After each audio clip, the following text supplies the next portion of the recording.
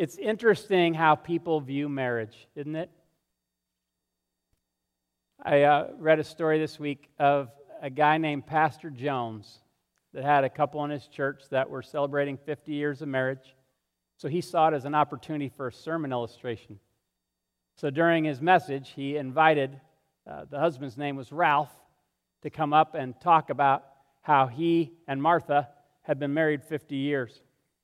He says, what's been the secret, And he says, I've tried to respect her, and I've spent a lot of money, and I've tried to especially take her places, meaningful places on those special occasions in our relationship. He said, give me an example. Ralph says, on our 25th wedding anniversary, I took her to Beijing, China. Everybody in the congregation, wow, Ralph, you're amazing. And the pastor said, Ralph, what an inspiration, what an example you are to husbands everywhere. He says, so what are you planning to do for the 50th? Ralph said, I'm going to go get her and bring her back.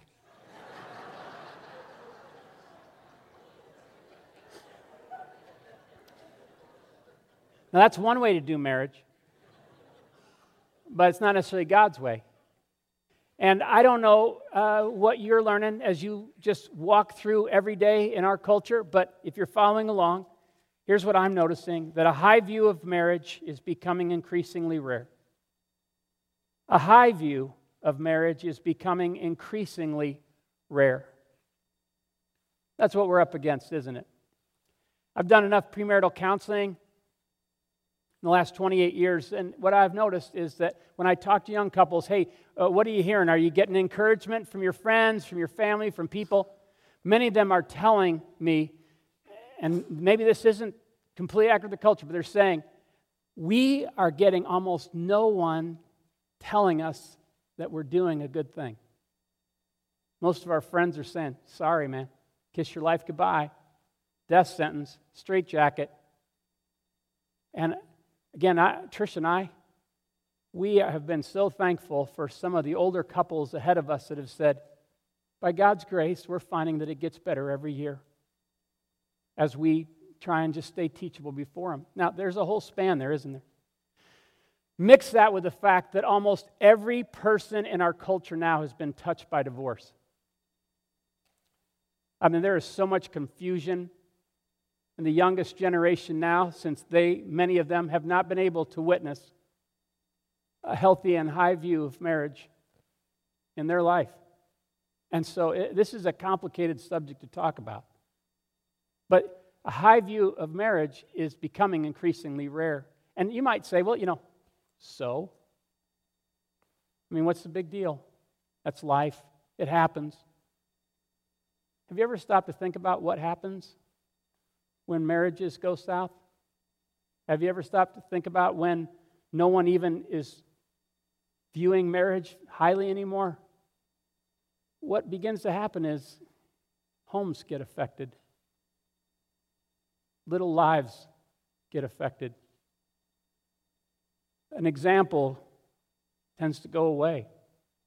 And when homes get affected, cities, states, and nations get affected. And when nations get affected, worlds get affected. One of the things I'm grateful for in our church family, some of you with the highest view of marriage and the ones who treat marriage highly have gone through a failed marriage, one that you didn't want to fail. And you're here today and you have been encouraging to other people because you have a high view of marriage. Some of us are here today, truth be told, we made decisions either earlier in life or even recently that we didn't have a high view of marriage, and therefore we made decisions based on that. And God it really does bother Him when we have a different view of marriage than His.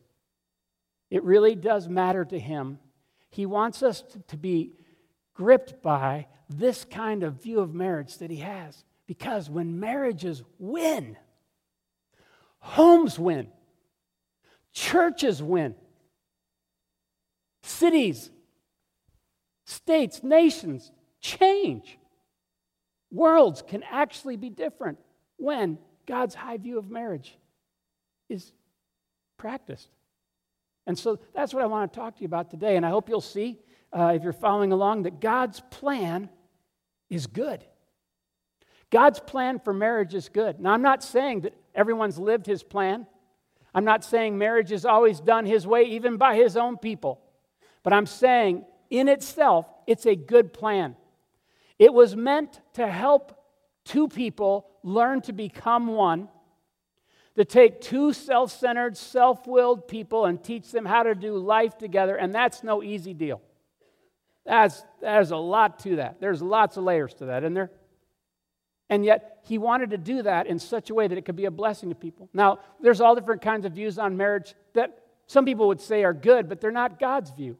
Some people would say that marriage is a 50-50 proposition. I'll give 50, they give 50, we'll make it work.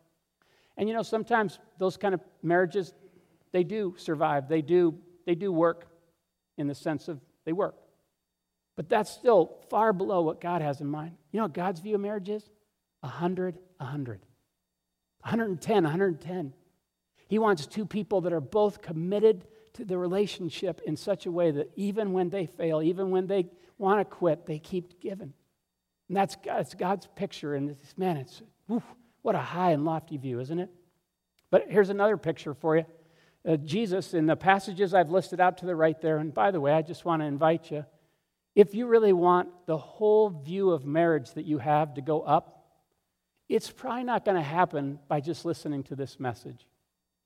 It's going to happen as you feed yourself with the Word of God, as you meditate on it and let His words go more deeply into you, and they become a part of you. And you begin to see with your own eyes, oh my goodness, wow. But here's God's view of marriage. Instead of just two people being alongside of each other, sometimes with their spirits closed, because when we ding each other, isn't it easier just to close our spirits towards each other? We're still together, but we're, kind of closed up towards each other. We've been married 40 years now this way. His plan is that two people, man and woman, would come together like with their palms open towards each other. They were in the garden. They were naked and not ashamed. Wow. That kind of doesn't mean they didn't just have no clothes. It means that they were open to each other. And that he wants us to learn how to come together, and then he wants us to learn how to interlock. And that's a tall order when men and women are so different, isn't it? But that's how a lot of people think. That's a pretty good view of marriage, isn't it? But God's view of marriage is even higher than that. God's view of marriage isn't just that two people would learn to become one, but that they would learn to serve. And that oneness, as they're one, they would learn to open their lives to other people, most of all to God, where they now live not for their own pleasure alone, not for their own glory, not so people can go, what an incredible marriage you have, so they can glorify God and serve His purposes together in ways that they couldn't maybe by themselves. And when that happens, I'll tell you what, those kind of marriages don't say, well, we're just going to hang out with married people. They say, we're going to try and encourage people that maybe have gone through a hard one. We're going to try and care about other children, not just your own. If those couples do have kids, they tend to say, kids, how can we think about other people besides just ourselves? How do we glorify God and serve His purposes?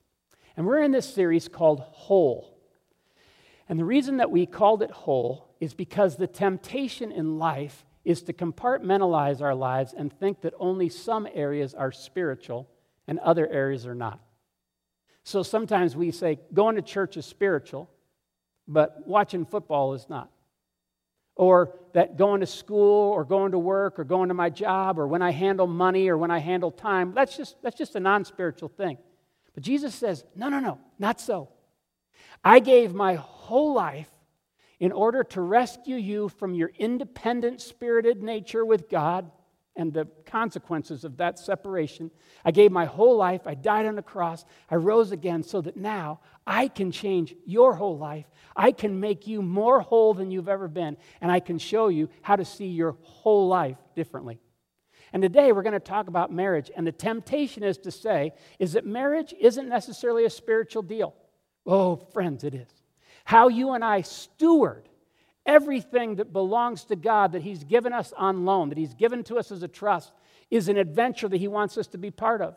And he wants to teach us how to steward everything, our bodies, money, time, relationships, everything with him. And I want to suggest to you that this is actually the life worth living. That as hard as it may be, because sometimes it's actually harder to swim against the stream of a culture, it's actually a greater adventure than if we live for ourselves and we don't give our whole life to Christ. So if you're following along, what I hope you'll see this morning is that he gives marriage as a trust to grow us as his stewards. He gives marriage as a trust to grow us as his stewards. And all of us have a view of marriage and have a way that we treat marriage, whether in one or not, that's important in his plan. And so he wants to teach us how we can be good stewards, how we can handle what he's entrusted to us, and how we can, grow in this area. I don't know if you've thought about this, but one of the ways God grows our character isn't just by giving us, tests where we write answers down. It's by putting us in situations where we've got to learn how to respond. And he wants to build on the inside. When we want to quit, he wants to build character. When we want to just be lazy and coast, he challenges us, no, give more of yourself. And that kind of character, like Jesus' character, is what he's trying to build in all of us. And he does it by teaching us stewardship. He said, now this belongs to me now, that you belong to me, but I'm going to give it back to you as a trust and a loan, and I want to show you how to do it with me. But remember, it's mine. So every one of us, even if we have a good marriage, you realize it belongs to God. There's no way we can take any room for boasting in that. That's a trust, and we need to make sure. And if we aren't in a marriage, there's still things that he entrusts us with about other marriages, ways we can be involved in that. And so I want to talk to you about that this morning, and here's how I want to do it. I want to first of all talk to you about a big picture verse, Hebrews 13:4, that talks about how all of us need to look at and treat marriage. And then I want to talk to you very specifically about a verse, 1 Peter 3:7, that God's really been using in my own life, not only in my marriage, but it has all kinds of application whether you're married or not. And then I want to talk about how all of us can move towards a higher view of marriage than maybe we have today. And before I do that, let me just say one thing to you. Actually, two. One is that I do not stand before you as an expert on marriage today. Even this week, as I was just being gripped by God's view of marriage, I found myself saying, oh my goodness, I'm still falling short of what he wants of me, and I've got a lot of adjustments I need to keep making to his plan and working with him. And so I don't stand before you as someone that's, hey, but I do want to be the kind of pastor that even in my failures can say, follow me as I follow Christ. To the extent that I humbly seek and follow him, I don't want to be the kind of leader that just says, here you go. And that leads to this second idea. When the pastors, whether it's Steve or Brian or myself or any of us that are teaching, we've talked about this. We wonder sometimes if because we're standing up here looking out at you, that sometimes we might come across like, okay, we studied all week, here you go, here's what you're supposed to do. Sometimes that's how preaching comes across or is perceived. But can I tell you how we tend to think of it? We tend to think of it this way. This is God's word. All of us are under his authority, including the pastors. So what we're going to do on Sunday is we're going to all look at it together. I'm going to do my best to point out things that kind of stand out and make sure we don't miss some of the big ideas. I'm going to do my best, so will Steve and Brian. But ultimately, we believe that this book can help us understand how to steward our whole lives the best way. And I guess what I want to ask you is this. Is what do you do with this book in your life? I'm not talking about this morning. I'm talking about when no one else is around. Does this book guide your life? Is this the book that you measure your life by? In the book of Amos, there's this interesting phrase called, a word called plumb line. It's kind of an old school picture, but in the days when carpenters and builders would be building things, this was kind of a level. It was like a string or a rope that had a heavy weight on it, and so with gravity, it would hang straight down. And builders, in order to know how to build the wall straight and tell whether it was crooked, they would compare it to the plumb line. And what happened sometimes is if the builders weren't good builders, if they weren't faithful, they would try and mess with the plumb line so their building would be okay. But the good builders always said, no, I'm going to adjust my building and the way I build around the plumb line, because the plumb line is straight. I want to be real honest with you. What we're going to talk about this morning is going to be hard for some of you. What we're going to talk about this morning is going to probably expose and sting in some areas. It certainly has me. And I don't want to lie about that to you, but what I want to ask is, will you have the maturity that when you see what God says, that you will wrestle with it and grapple with it in such a way that you choose to align your life to Him rather than try and twist Him to align with you? Because that will make so much difference in whether or not you keep growing as one of His followers for both you and me. So I want to pray for that as we look at this together, okay? Now, Lord,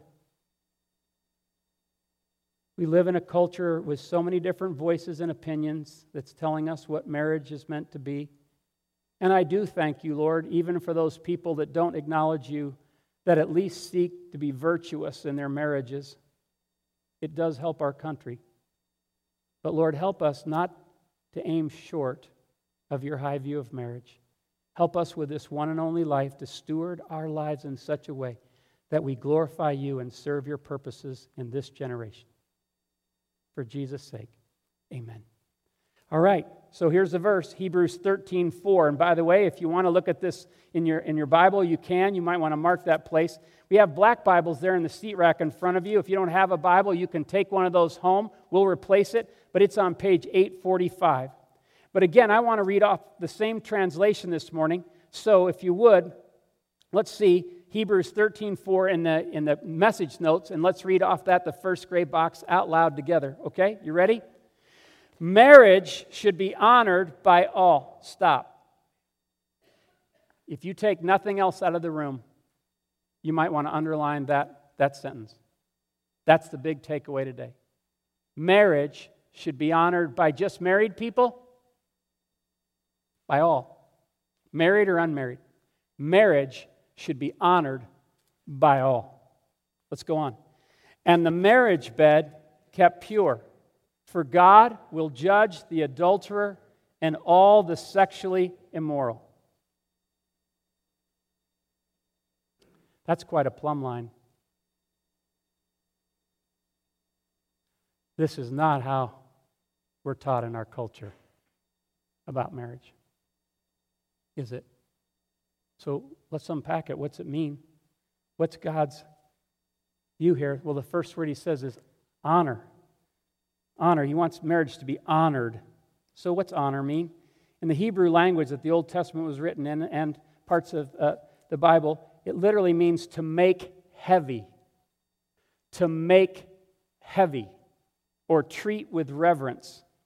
The idea is to treat as important, to treat as weighty, to literally see it as something that God says is not just important for the couple, but is important for all of human society and His big plan in the world.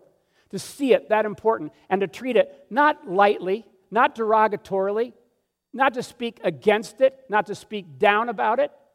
There's moments for playfulness like we've had this morning. But again, if the overall purpose of our lives is to constantly talk about marriage in a way that is absolutely counter to God, that's not honoring. I remember when in the 60s and 70s when I was a kid, those were the days of Woodstock and all kinds of psychedelic drugs and things like that. So maybe that's where this came from. But I remember in those days, people would be wearing all their psychedelic clothes and they'd be listening to someone, a philosopher or someone reading something. They'd go, "Ooh, that's heavy, man. That's heavy." And some of you remember those? Now, I noticed that Cool's made a comeback. I've never noticed that Heavy has. But that's heavy. What did they mean? Ooh, that's important. That's substantial. I better think about that some more. And that's what this is. Marriage is something that we better give a lot of thought to, that we better see it's important in God's plan and economy. And so it's heavy. In Proverbs 3:9, we learned this back when we looked at stewarding our money. Honor the Lord with your wealth, with your resources that He gives you. How do you do that? With the first fruits of all that you have. In other words, don't give Him last.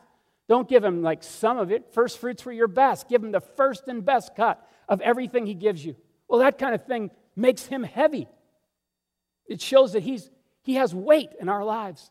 And again, when you and I honor marriage, we go from just treating it lightly to saying, oh, yeah, it's a good idea, it's okay, to saying, it's really important.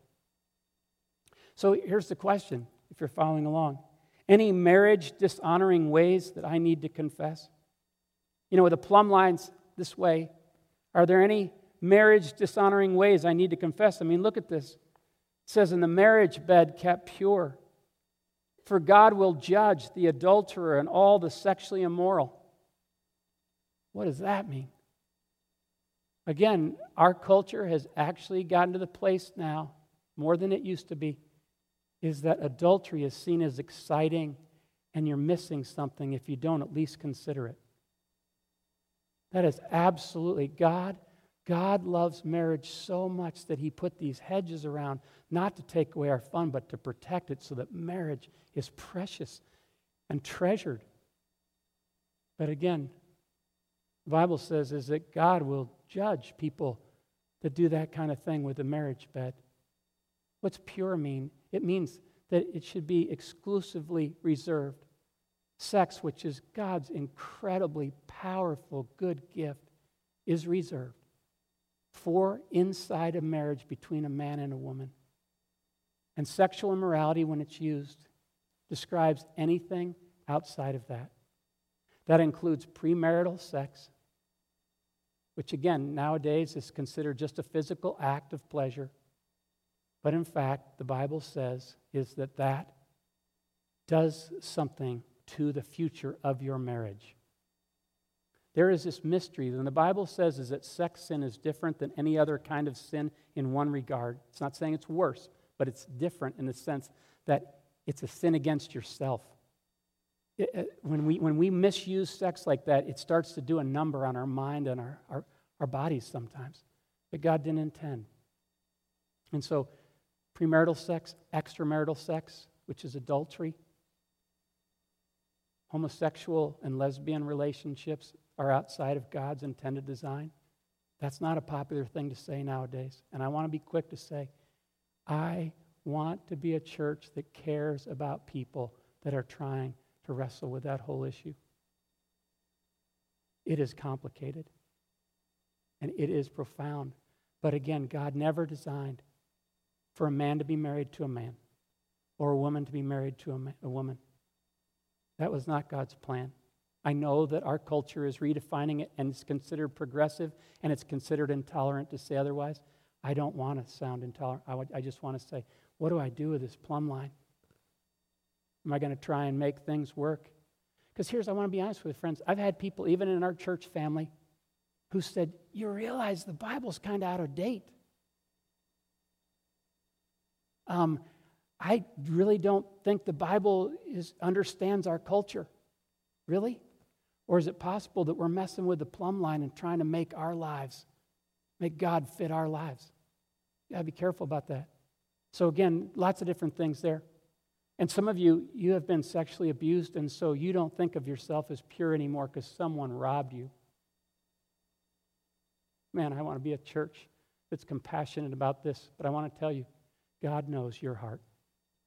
And you may be a person here that you have a high view of marriage, and that's what makes it so painful for you. And God sees you as pure. He can wash you as white as snow. And the truth is that when it says God will judge the adulterer and the sexually immoral, it's not saying so that you have no hope. It's saying, here's a warning. God is against that. God will oppose that kind of attitude and that kind of low view of marriage because He wants it to be special, even for those that are disobeying Him.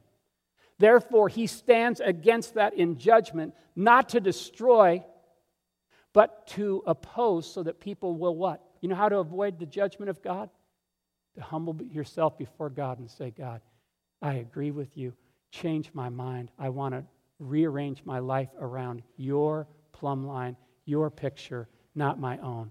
When people confess and forsake sin, God gives mercy. Praise his name.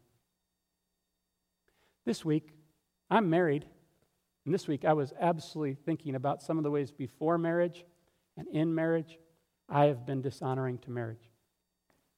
Sometimes we speak derogatorily of our spouse out in public or to someone else. That kills God. We need to speak well and build up our spouses in public, friends. Sometimes it's possible to flirt with another married person or a person outside your marriage. The word for sexual immorality in the Greek is the word porne. Do you recognize what comes from that word in our language? Pornography is basically finding pleasure in the body of someone else. And it's epidemic, friends. In fact, nowadays, even when you're trying to avoid it, it's almost impossible not to be assaulted with it. We've gotten a lot more comfortable with a lower standard of marriage and sexuality in our culture. And we're going to have to grapple with that if we're going to live for God. So I guess I just wanted to stop for a second and say this third line here is that married or not, we honor Christ when we honor marriage. Married or not, we honor Christ when we honor marriage. And the converse is true. We dishonor Christ when we dishonor marriage. But I think if you're like me, I want my life to be honoring to God. I want to learn how to steward it differently, even though I've made, some, again, decisions. Another way to be dishonoring in marriage is just to be apathetic. Sometimes it's to be cruel. Sometimes it's to be unforgiving, resentful, and unwillingness to forgive. Those things all are dishonoring to God. And there may be reasons sometimes behind it that need to be unpacked. But man, I was thinking this week about ways that I have dinged or dishonored my marriage and sometimes other people's. And again, God just says, will you stop and clean house and just deal with that? Here's the difference, friends. When the Bible says that if we confess and repent or forsake something, the word for repentance means to change our mind. So sometimes when we hear something like this, we feel guilty. We feel ashamed, and we go, okay, I got to get rid of that shame, that guilt. And that's not bad. That's the starting point. But the truth is, you and I will never forsake those behaviors. Like living together is outside God's plan. And I know that a number of people are doing that. They say for economics, and they say they're doing that because they had such a bad experience in their parents' marriage that they're having a hard time trusting. We want to be sensitive to all that. But friends, living together is not God's plan before marriage. And so when we think about those, how do we change our minds about that? And what's going to cause someone to say, today I'm moving out, and I'll stay with someone else, I'll do whatever we have. Today we're going to stop sleeping together before marriage. The only way it's going to happen is if you and I change our mind willingly from the inside because we see a bigger picture. And we go, your plan for marriage is better than my plan.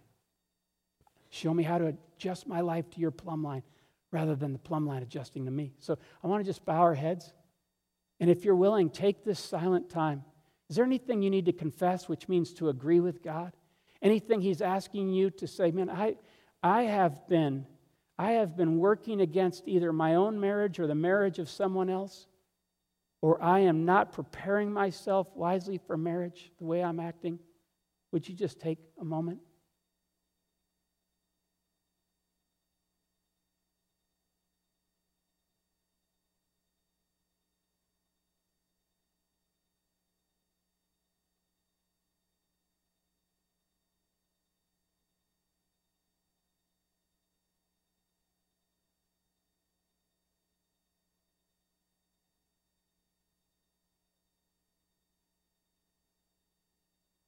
Lord, I love King David's prayer.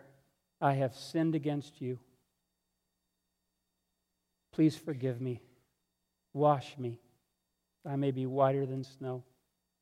You oppose the proud, but you give grace to the humble. Those who hold on or conceal their sins will not prosper, but those who confess and forsake them will find mercy. Oh God, honor your word. Help each one of us to adjust our lives around your great plan for marriage.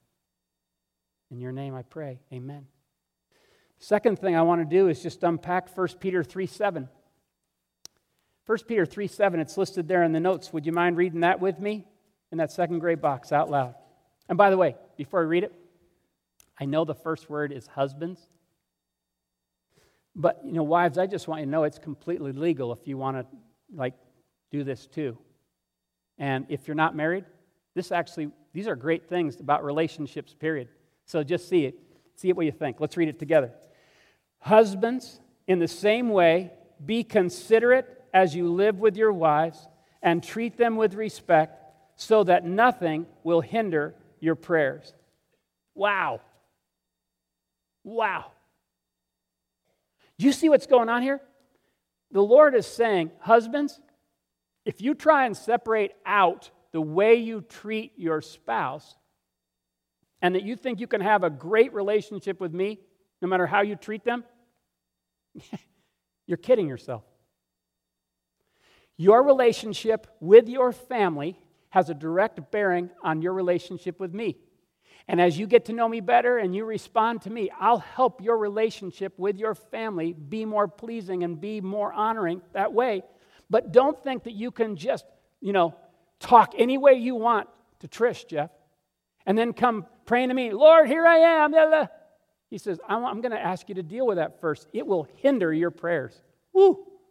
That's pretty interesting. Well, let's unpack this together. It says, in the same way, if you're following along. What's that mean? If you look at 1 Peter 2 and 3, there's an interesting thing going on. Several times in that letter, Peter says these words, likewise or in the same way. And it's always tracing back to Jesus. It says that Jesus, when he came to earth, he fully submitted himself to God the Father. I mean, here he was, a human being, God in human flesh, God in a bod. And what he did is he demonstrated to us what it looked like to submit yourself fully to God and be a steward of the life that he was given. And oh, did he steward it well. But what he did is he had this humble, submitted attitude that wasn't just submitted to God, but then it also affected the way he was servant-hearted towards other people. We saw how he washed his disciples' feet. What was his number one question when he was here on earth with people a lot of times? What can I do for you? The Son of Man did not come to be served, but to serve. I once heard about a guy that came to a pastor, and he threw a 3-page document on the pastor's desk and says, that's what I'm looking for in a wife. The pastor said, this is good stuff. Here's your assignment. Go home and write what you're going to be as a husband. Completely different mindset. Jesus had the second idea. Unbelievable. And so when you think about it, here's what it means. Just in the same way, just as Christ did, he's our standard. So when it talks to wives, it doesn't just say this about Jesus, but it says, wives, in the same way that Jesus had that attitude, when you're interacting with your husbands, keep that in mind, because that attitude's a winner in relationships way more than trying to be proud and uncooperative and getting your own way and always looking for whether or not they're doing their part. Go for a different attitude than that. But then it comes to the guys. And notice this. This is fascinating to me. In 1 Peter anyway, there's 6 verses for the ladies, but only 1 for the guy. What does that mean? I think that means that we need it really short and simple sometimes. Now, Ephesians breaks that whole theory, so I'm just saying. But every once in a while, it just goes, okay, I know you can really just do one thing, so do this, okay? The truth is, God's trying to grow us up past that, but this is powerful, and it's so direct. And so in the same way, what happens when Christ is my example? Oh my goodness, what a difference! When I feel like saying, I just don't feel like it today. I remember that Jesus probably didn't feel like going to the cross on Good Friday. When I remember thinking, hey, how do I get the whole world to come to my front door and get everyone to serve me? I remember Jesus says, what can I do for you? Oh man, what an inspiration Jesus is. And he now lives in us. So when we steward with him, he's going to regularly be saying, I remember the first few months that I was married to Trish, she was washing the dishes there after our meal. There weren't that many dishes in those days by comparison. So I remember thinking to myself, great meal, honey. Was going to go and watch TV. An overwhelming thought came across the ticker of my mind. Jeff, why don't you pick up the towel and dry the dishes? Now, here's how I knew that wasn't me thinking. Because I wasn't interested in picking up the towel and washing the dishes at that moment. But boy, was I inspired that Jesus wanted me to do that. And I realized Jesus loves my wife even more and better than I love her, and if I'll listen to him, he'll help me. Wow, in the same way Christ did. He's our standard. And then notice this, be considerate. Study that leads to action is what that means. The word be considerate, it means not just think about, not just consider it, but be considerate. The more I think about this whole verse, I realize that this verse is all about being intentional and attentional. I don't think attentional is a word, but I just made that up. But intentional and attentional is that you and I, what happens for most of us guys, maybe not for you, maybe you're better than I am at this, but I'll tell you, what I learned is after I got married, I once heard a guy say that he realized that in his mind, he had gotten the marriage job done. Check. All right, I'm married now. Okay, let's see, I'll focus more on work, or what else can I do that I want to do? And it's the beginning of the whole process. Getting the marriage job done you know what we'll do? We'll just go, I think I've given enough. Instead of, how can I keep growing? Can I just tell you, I've known Tricia for 35 years.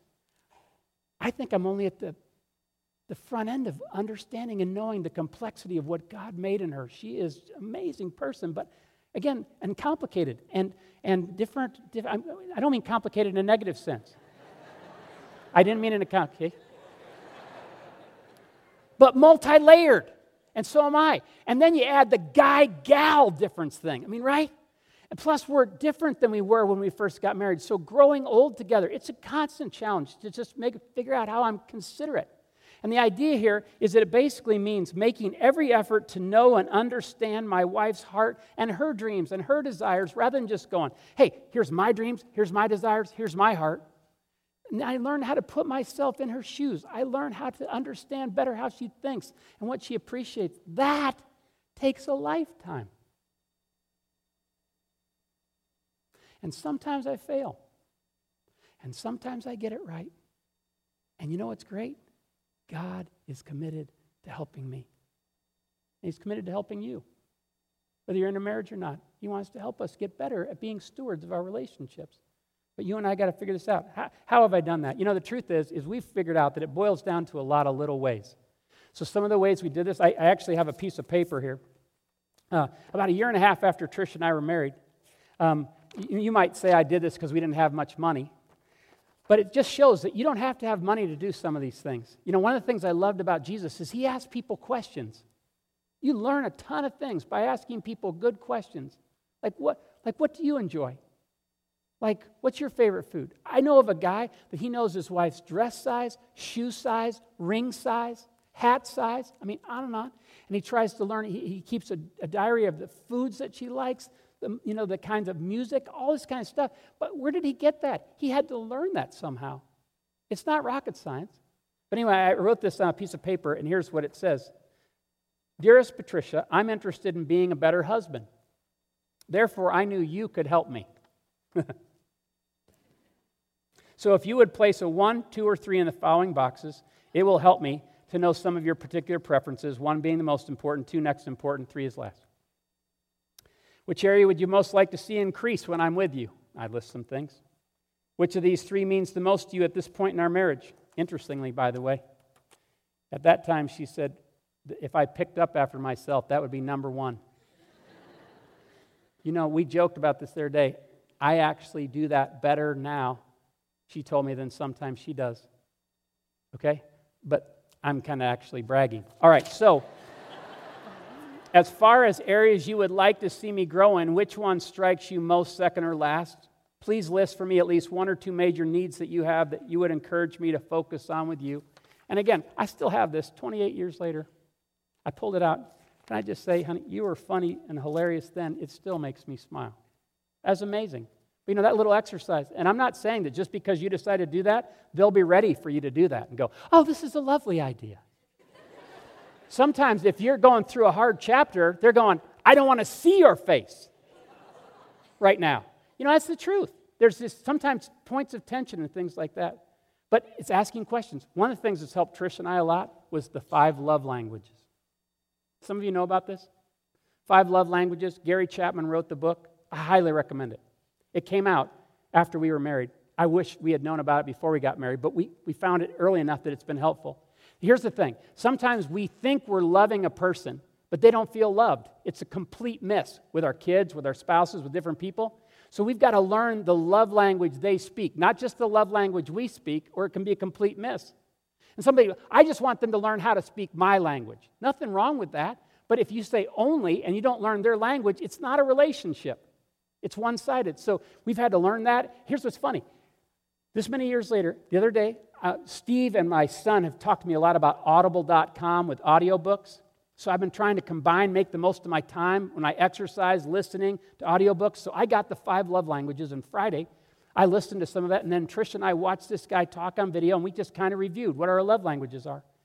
Those are ideas you can try if you're interested. But again, these are just ideas.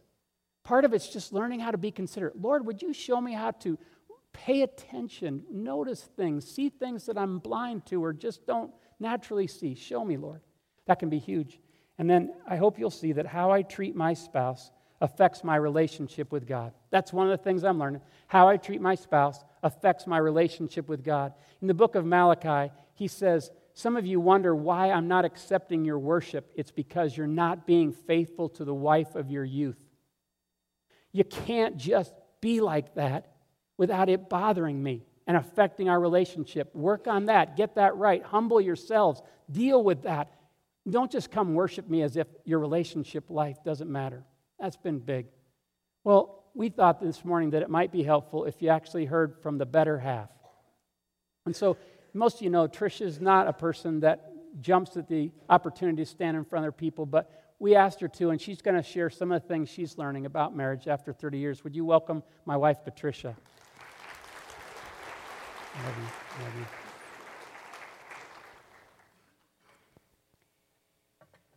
Being married to Jeff has been one of the biggest roller coaster rides of my life, and most of the time, I'm okay with roller coasters.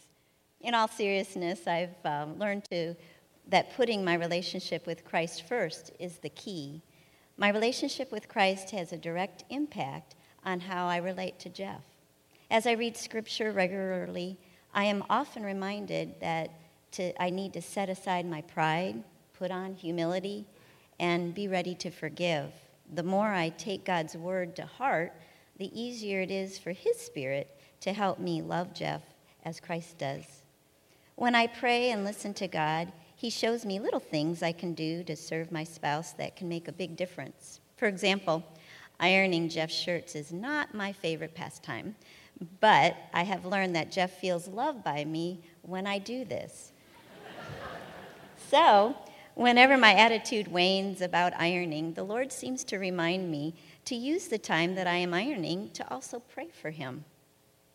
If you were to ask me what I'm learning after being married 30 years to Jeff, it is that marriage is about doing hundreds of ordinary little things like ironing and praying.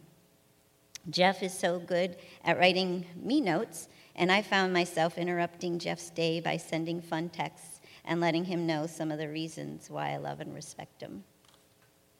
The old saying, opposites attract, is pretty much true of Jeff and me. While I like many of his uniquenesses, in all honesty, being opposites has brought challenges to our marriage. For instance, I'm from a family of mostly listeners. Jeff is from a family of mostly talkers. I'm most comfortable with a group of young children. Jeff is most comfortable with adults. I like to have things planned for our day off. Jeff likes to be much more spontaneous. I'm more of a conservative driver. Jeff, well, he thinks he is a NASCAR driver. So, how do we deal with these things?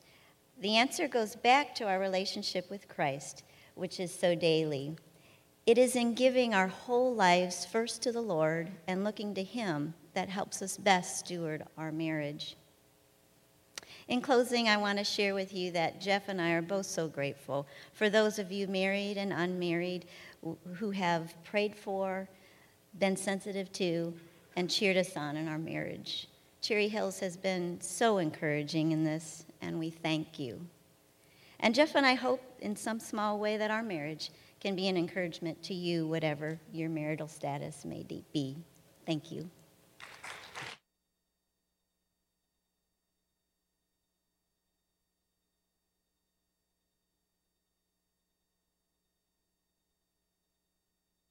Just Friday night even, I kind of stayed in leadership mode and kind of overwhelmed her with what I thought she should do in a certain situation. And Lord just showed me, you got to go back and you got to be considerate of her and put yourself in her shoes and understand. I want you to be tenderhearted towards her. And so it's still learning this, you guys. It's daily. So how do we be faithful stewards? Let me just bring these three things home as we close.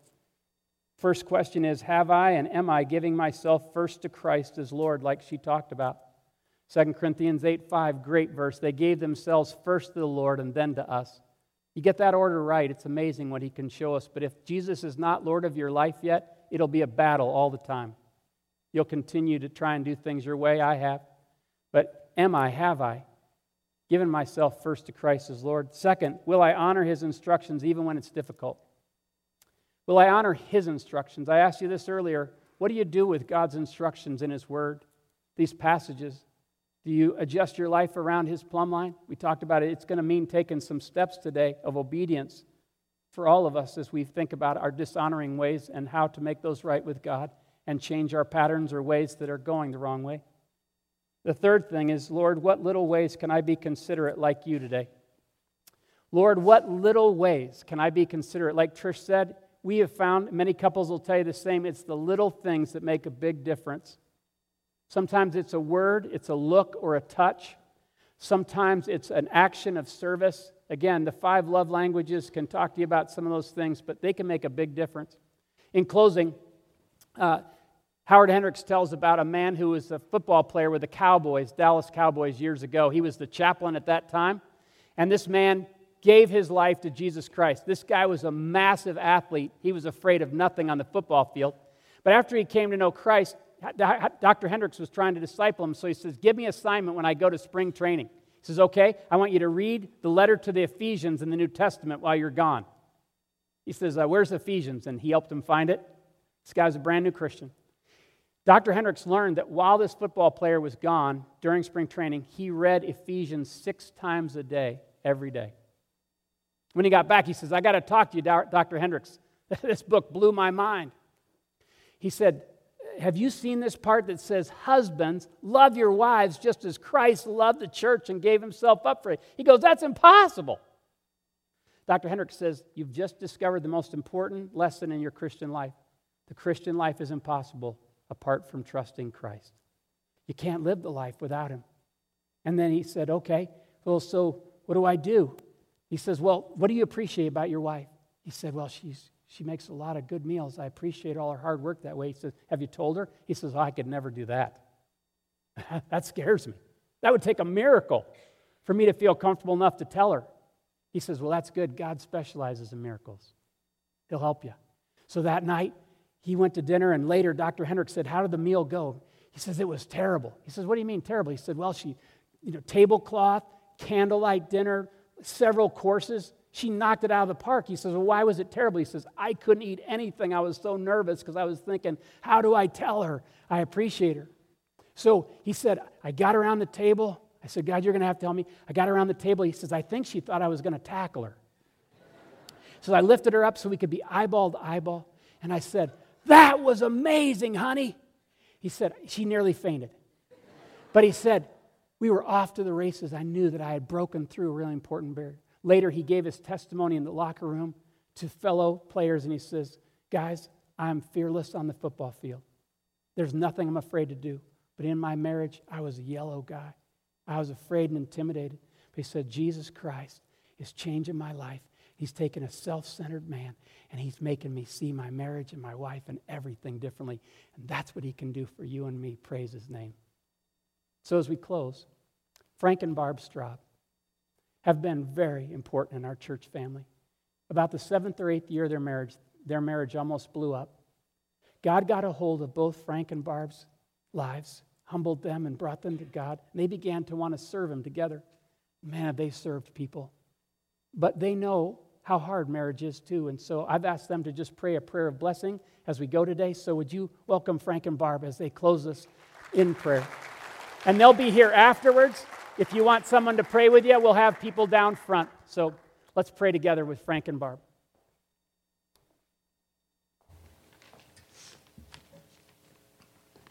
Let's pray. Father, we want to thank you for Pastor Jeff's powerful message concerning marriage.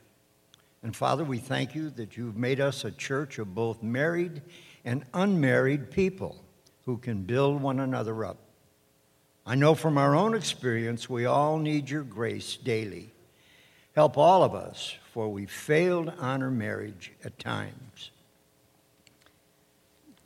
Father, we want to pray for those who are newlyweds, that they will be learning to honor you and each other in their marriage. Some may be here today who are in marriages that have difficulties. For them, we pray that they will seek your guidance and direction. Father, I want to pray for the wives, that we will show love and respect for our husbands, that we will build them up, compliment them, appreciate them, and be their number one cheerleader.